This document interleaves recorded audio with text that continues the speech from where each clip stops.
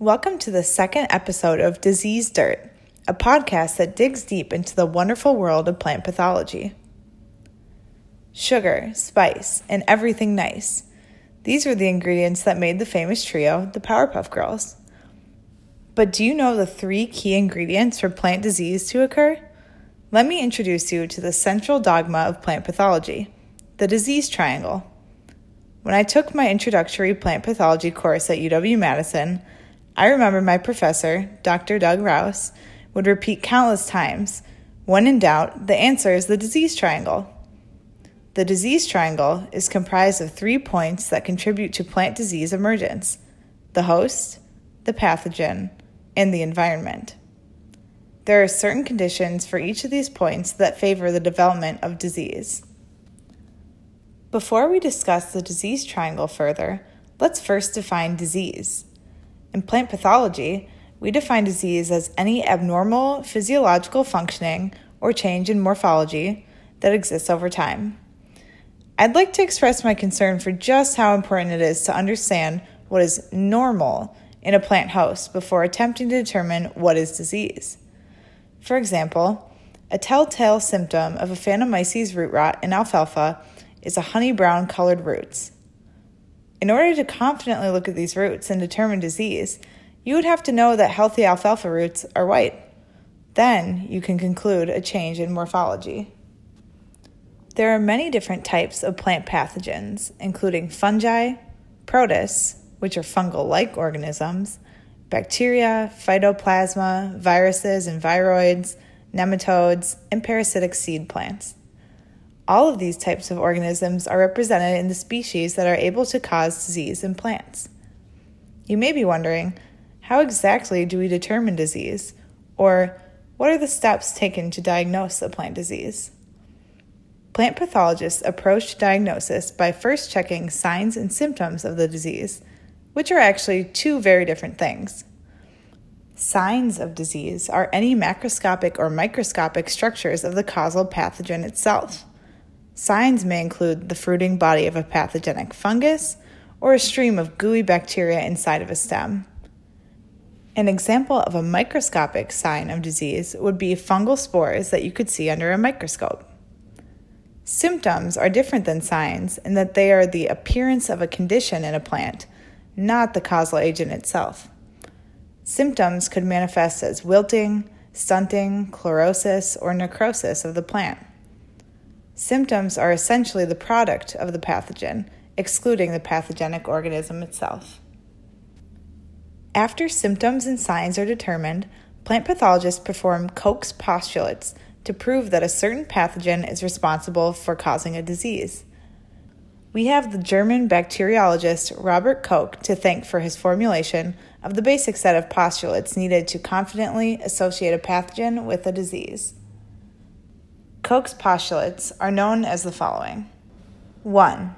A microbe must be connected to a disease. 2. The microbe must be isolated from the host and grown in pure culture. 3. The symptoms must be reproduced in a new host when that host is infected with the pure culture. And 4. The microbe must be recovered from the experimentally infected host. So there you have it, the plant pathologist's gold standard for diagnosing a plant disease. Now that we have a strong understanding of what disease is and how it's determined in plant hosts, let's revisit that disease triangle. The disease triangle, comprised of the conditions of the host, the pathogen, and the environment, determines if disease will occur. The host will be our first point on the disease triangle to discuss. In plant pathology, the host is the plant itself.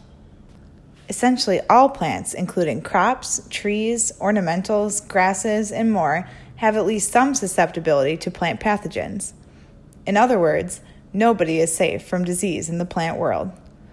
One of the major determining factors of disease from the perspective of the host is if the host is resistant or susceptible to the pathogen in question.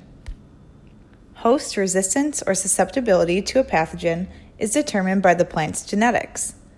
Plants have certain parts on their genomes that we refer to as resistance genes, or R genes. R genes are the genes involved in both recognition in defense against the pathogen. Take, for example, a plant with broad resistance against fungi.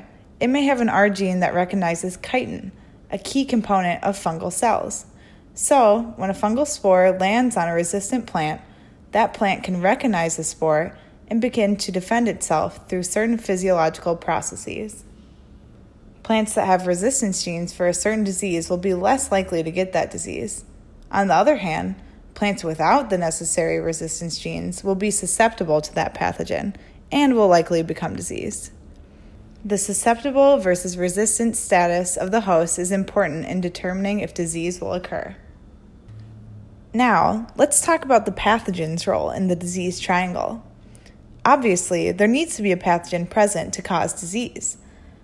But what we need to know about the pathogen in determining if it will cause disease is its abundance on and around the host, as well as its level of virulence. The abundance of a pathogen early in the growing season increases the likelihood for disease to occur. Fungal spores that may have overwintered in leaf litter in a field will have an easier time infecting young seeds and seedlings before they are able to become strong and healthy.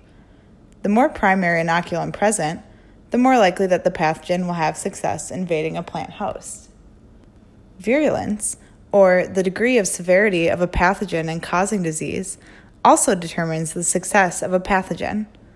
What makes a pathogen is its ability to infect a host. But beyond this, each pathogen can have varying levels of virulence. The more tools that the pathogen has to be virulent, such as the ability to secrete toxins, the better the chance that this pathogen has in colonizing the host. For example, the bacterial plant pathogen Pseudomonas syringae, Pathovar syringae, can be extremely virulent due to its production of the phytotoxin syringomycin. This toxin production allows it to infect the host more aggressively. Finally, let's discuss the role of the third key player in the disease triangle in the emergence of disease: the environment. Environmental conditions such as moisture level, rainfall, wind, and sunlight affect pathogen growth in different ways. Just as us humans are acclimated to certain environmental and climate conditions, each pathogen has its own preferred environmental conditions as well. For example, oomycetes, which are fungal-like organisms that we know as water molds, grow best in cool and wet environments. So, an oomycete pathogen, such as Pythium, would be more likely to cause root rot disease in sugar beet when the temperature is slightly cooler and the soil is wet from a recent rainfall. If there were drought conditions or high temperatures over 100 degrees Fahrenheit, Pythium may not be able to exist or infect a host quite as well. Plant pathologists constantly refer to the disease triangle to predict emergence of disease. It's the combination of the host, the pathogen, and the environment that ultimately determines if the plants will become sick. If you enjoyed learning a brief bit about plant resistance genetics and pathogen virulence during this episode, make sure to tune in to episode 3 of Disease Dirt, the evolutionary arms race between plant and pathogen.